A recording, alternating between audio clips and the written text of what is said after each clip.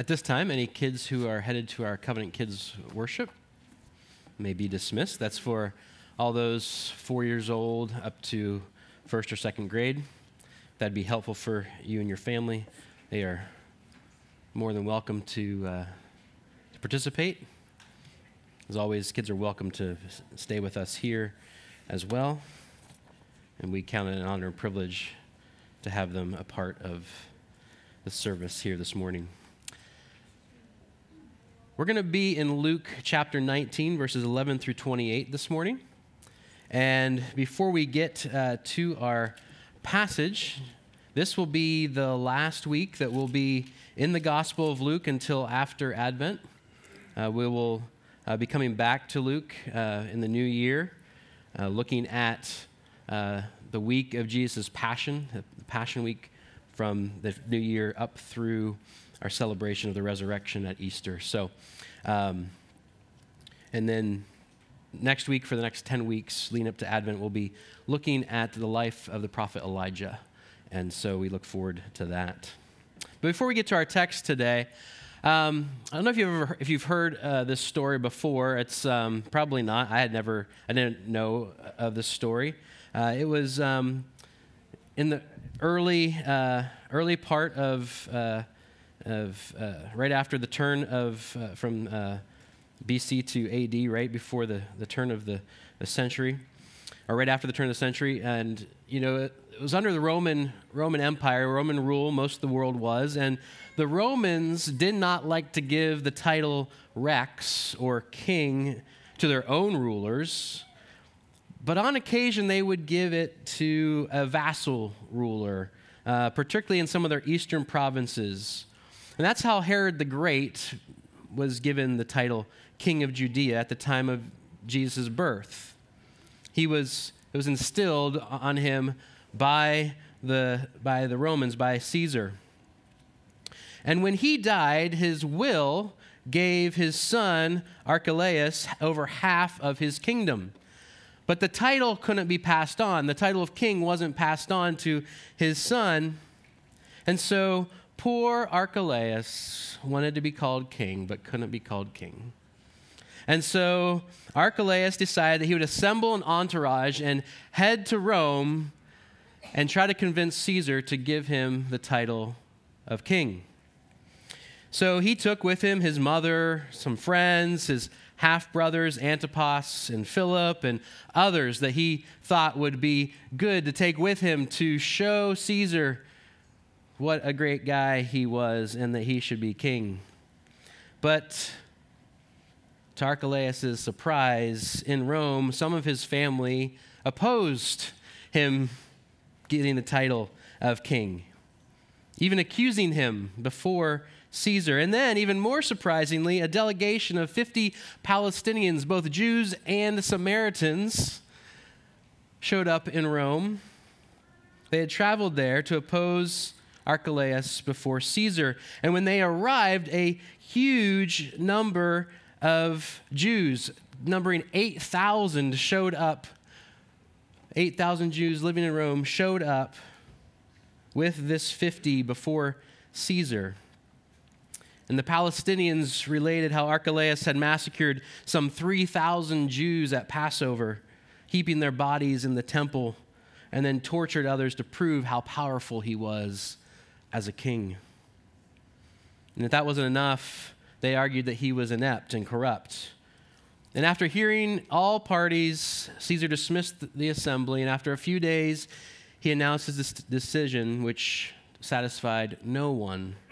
He gave half the kingdom to Archelaus with the title ethnarch, which is basically a ruler over an ethnic group, promising to make him king if he could prove himself worthy. Archelaus, the wannabe king, showed that he wasn't worthy and was removed by Caesar and exiled to Gaul, modern-day France. Why did I tell you that story this morning? Well, because Jesus tells a parable that sounds very, very similar.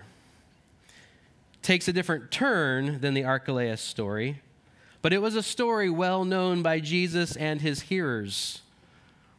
Everyone would have known this story. And so Jesus tells this parable that would have been familiar to everyone who is hearing, except this was not about a wannabe king, but the true king. Let's read Luke 19:11 through 28. As they heard these things, he proceeded to tell a parable.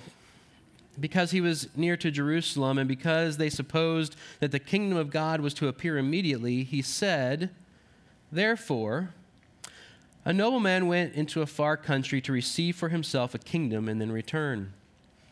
Calling 10 of his servants, he gave them 10 minas and said to them, 'Engage in business until I come.' But his citizens hated him and sent a delegation after him, saying, 'We do not want this man to reign over us.' When he returned, having received the kingdom, he ordered these servants to whom he had given the money to be called to him, that he might know what they had gained by doing business. The first came before him, saying, 'Lord, your mina has made 10 minas more.' And he said to him, 'Well done, good servant. Because you've been faithful in a very little, you shall have authority over 10 cities.' And the second came, saying, 'Lord, your mina has made 5 minas.' And he said to him, 'And you are to be over 5 cities.' Then another came, saying, 'Lord, here is your mina, which I kept laid away in a handkerchief. For I was afraid of you, because you are a severe man. You take what you did not deposit, and you reap what you did not sow.' He said to him, 'I will condemn you with your own words, you wicked servant. You knew that I was a severe man, taking what I did not deposit and reaping what I did not sow. Why then did you not put my money in the bank? And at my coming I might have collected it with interest.' And he said to those who stood by, 'Take the mina from him and give it to the one who has the 10 minas.' And he said to him, 'Lord,' and they said to him, 'Lord, he has 10 minas. I tell you that to everyone who has, more will be given, but from the one who has not, even what he has will be taken away. But as for these enemies of mine who did not want me to reign over them, bring them here and slaughter them before me.'" Let's pray. Heavenly Father, we thank you for your word. We thank you, Lord, that you have given us your word made flesh, who dwelt among us in Jesus. And Lord, as we hear his words this morning, pray that you would give us eyes to see and ears to hear. Lord, that we might be transformed by your word and conformed to it. We pray this in Jesus' name. Amen. So this, as I mentioned, is the final sermon in our Luke series, Certainty in Christ, until after Advent. And over the next 10 weeks, like I said, we'll be looking at the life of the prophet Elijah. But before we get to Elijah, we have this one more parable of Jesus in Luke. And last week, Pastor Alex preached from the story of Zacchaeus.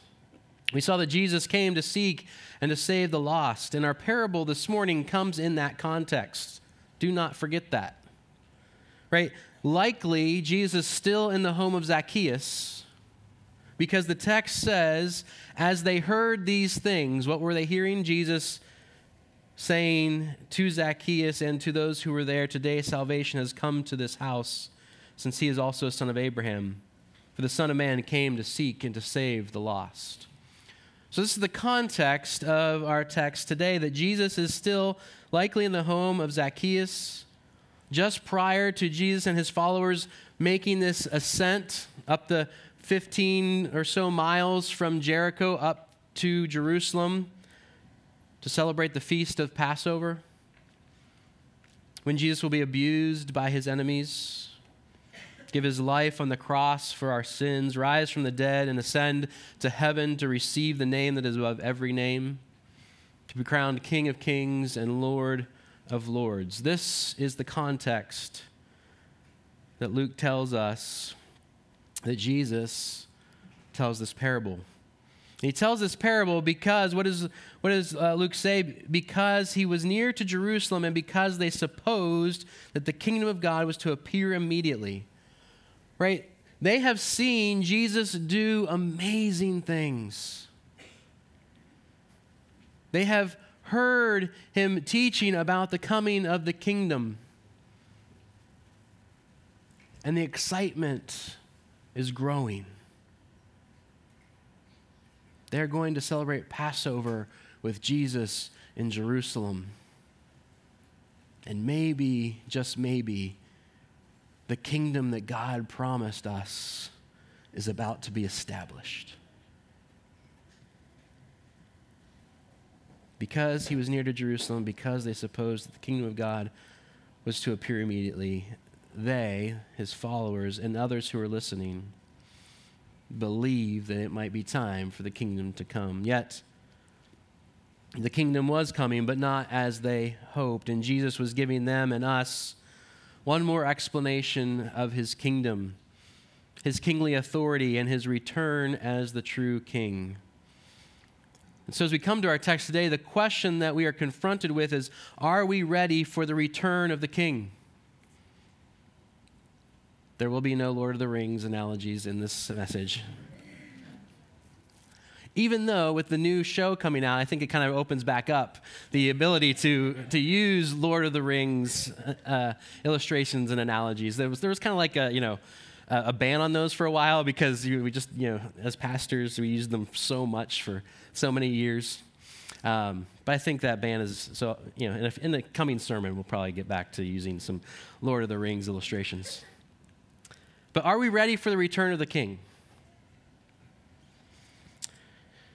In our text, we see that Jesus is the true king, and he'll return to judge. Judge his servants and judge his enemies. First, he will come to judge his servants. With this parable, Jesus gives his disciples the assurance of a long-range view of ultimate vindication and triumph for the kingdom, despite the fact that their king is about to suffer,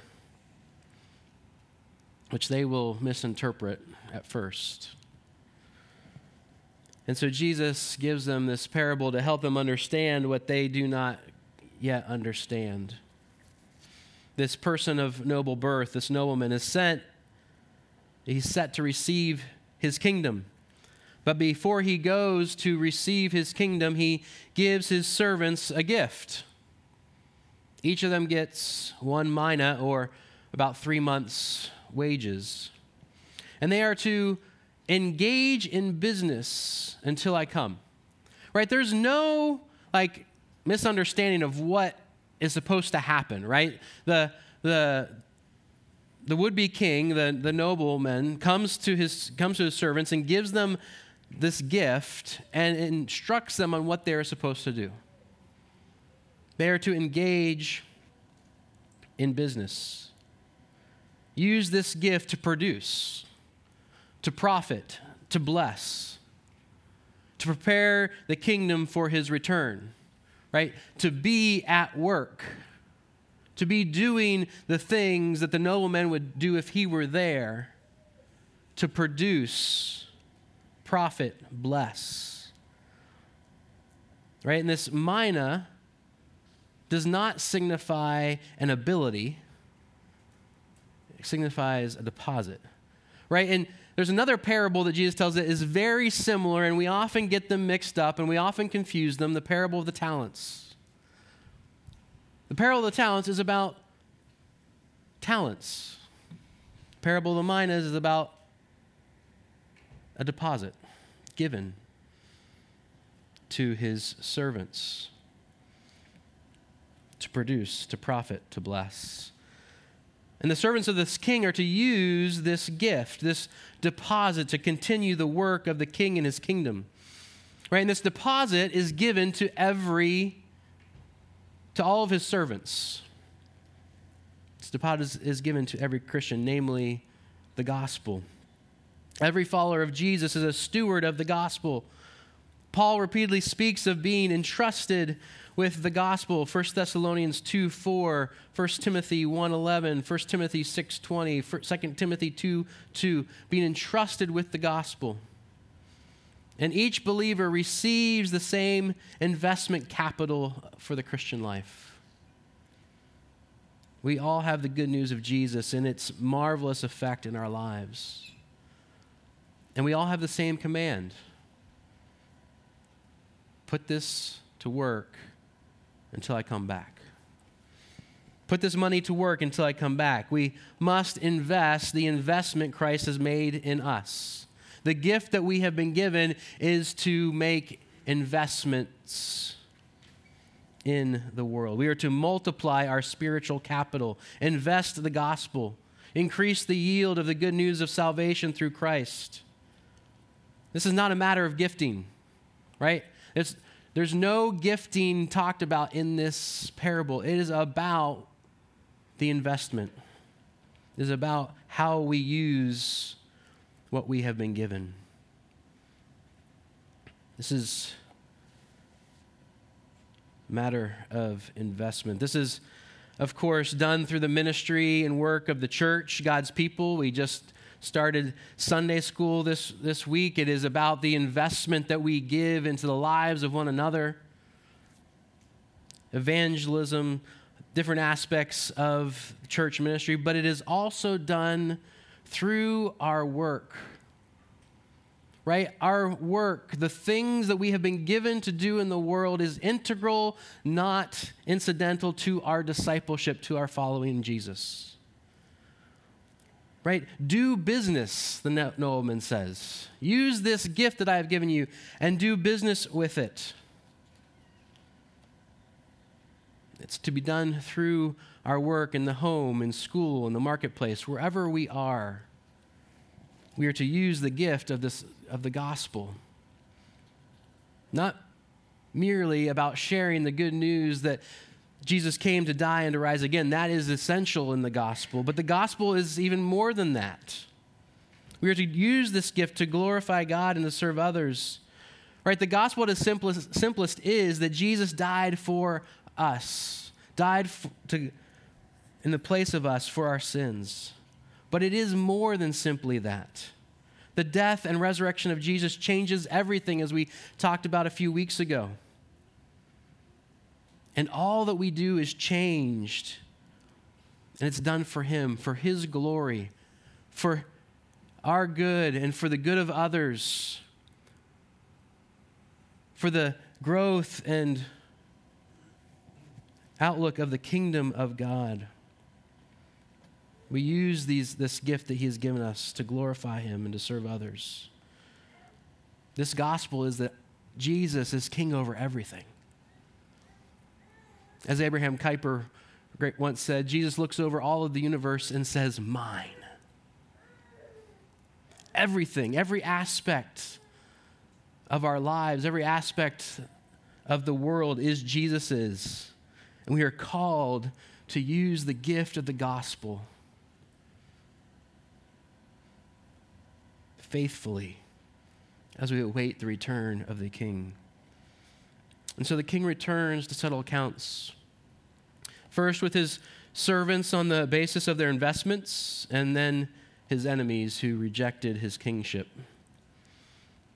Right? And these ones who come to Him and say, "You're mina," right? It's not mine. Right?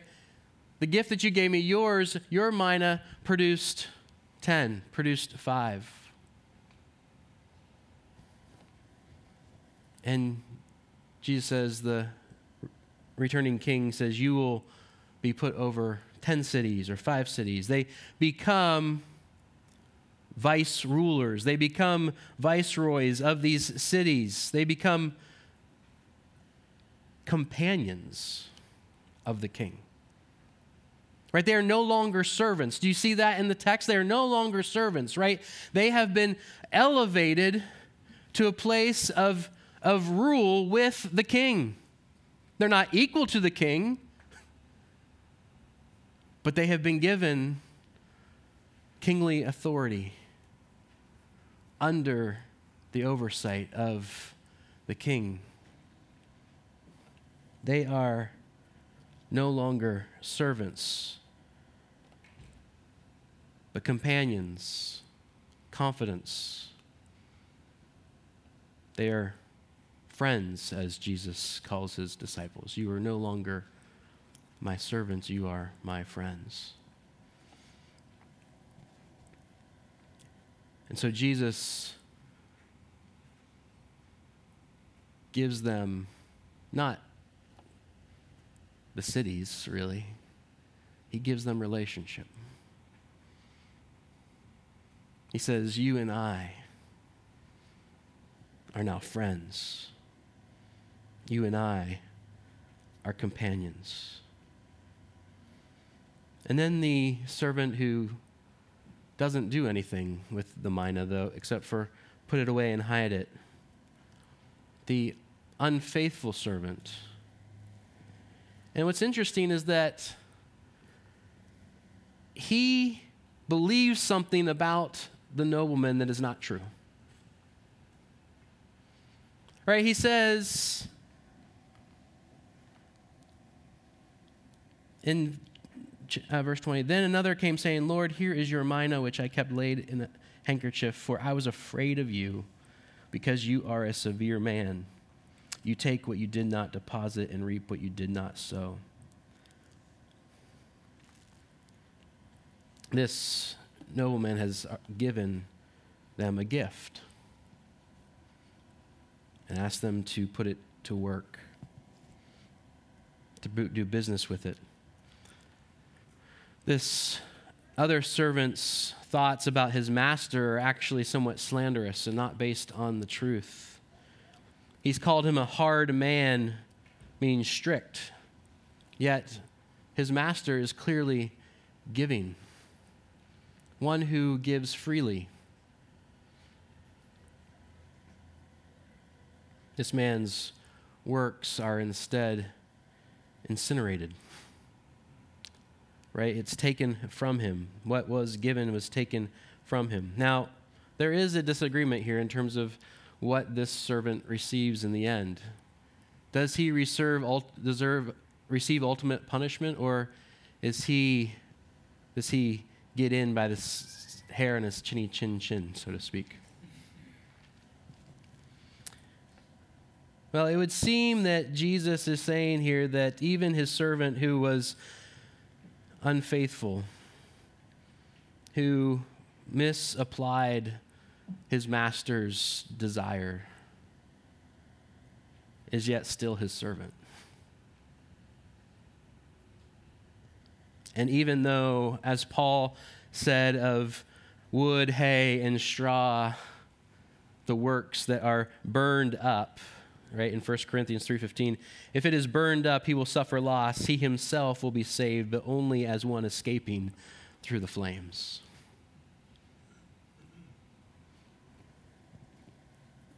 Jesus still welcomes his servant, even ones that escape through the flames, so to speak. Because if you look at verse 24 and following, it says, and he said to those who stood by, take the mina from him and give it to the one who has 10. The crowd doesn't agree with that. Yet Jesus says, I tell you that everyone who has more will be given, but from the one who has not, even that he has will be taken away. But he doesn't include this servant in with his enemies. Notice that.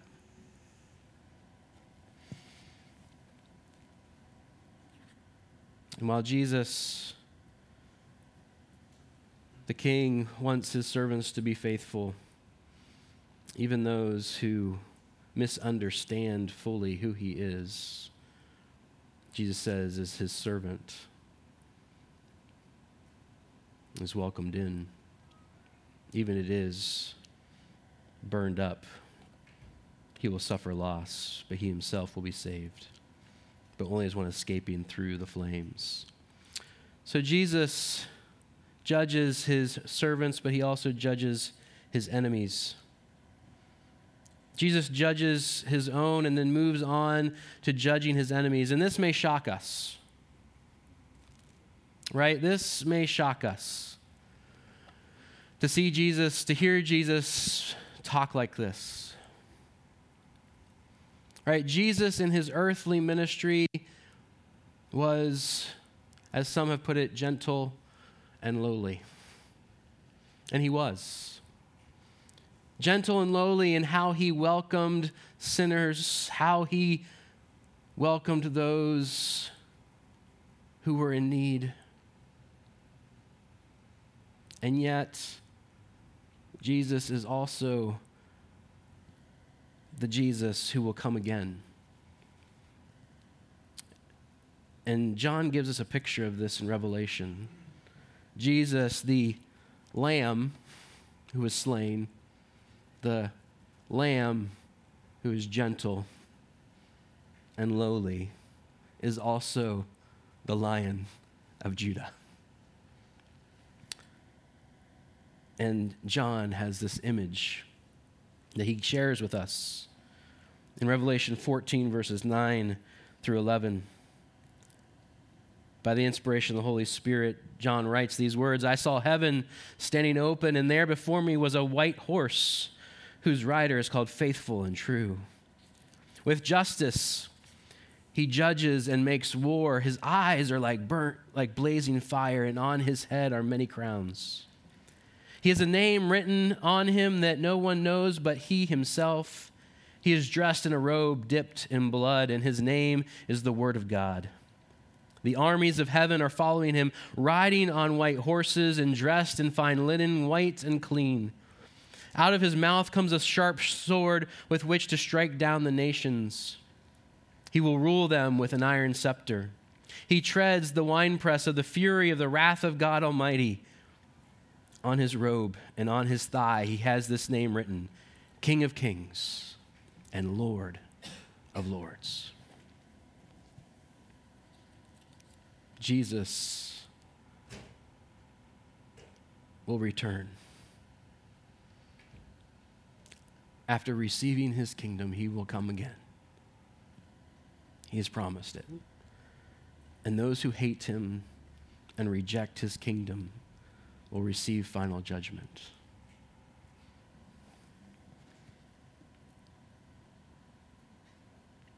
Jesus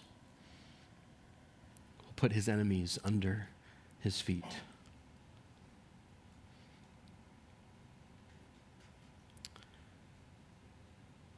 And that may sound scary, right? But for the children of God, the servants of God, the family of God, there is nothing to fear.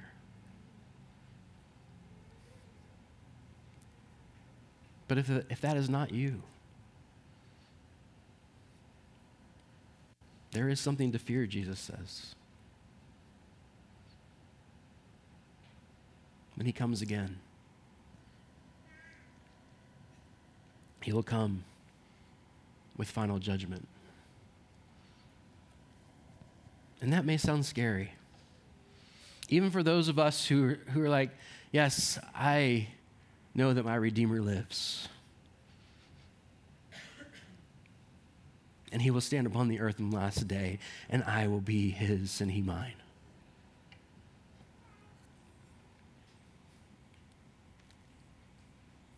I think it sounds scary to us because we don't truly believe that there needs to be judgment. Right? There is evil and sin that needs to be judged. And the only one who can judge it is Jesus. And before he completes the process of making all things new, judgment on the darkness, on the evil, must come. And guess what? That is good news. As scary as it can sound, it is good news. Because without it, without Christ's judgment, that world to come cannot exist.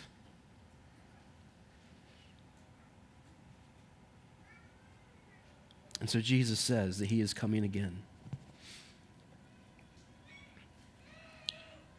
and all of his enemies will receive final judgment. King of kings and Lord of lords. Let me just close by saying, while the stewardship of what has been given to us, the gospel is an important theme, do not miss what Jesus tells us this ultimately is about. It is about his kingship, his lordship, his coming again.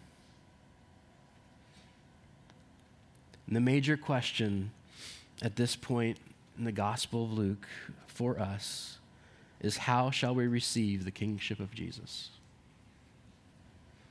With thanksgiving and faithfulness, or with contempt and as an enemy? Those who are his are welcomed to live in his kingdom. Those who are his enemies are judged and cast out. Are you a faithful servant or an enemy? The answer to that question is the difference between life and death. Let's pray. Heavenly Father, we thank you for your word. Lord, we thank you for the deposit you have given us, the gospel, and how, Lord, that is that we have been rescued from death to life, and yet, Lord, it is even beyond that and more glorious and great, that it is your kingdom in its fullness to come because of the work of your Son, Jesus. Lord, I pray that you would help us to live faithfully as servants of the King while we await. And Lord, if we find ourselves this day not a servant of the King, may we take this warning to heart, that Jesus, who is gentle and lowly and welcomes the sinner, the hurting, the lost, the poor in spirit, will one day come as the conquering king and put all of his enemies under his feet. Lord, we pray that no one would be found under his feet, but all put their faith in you, would turn to you.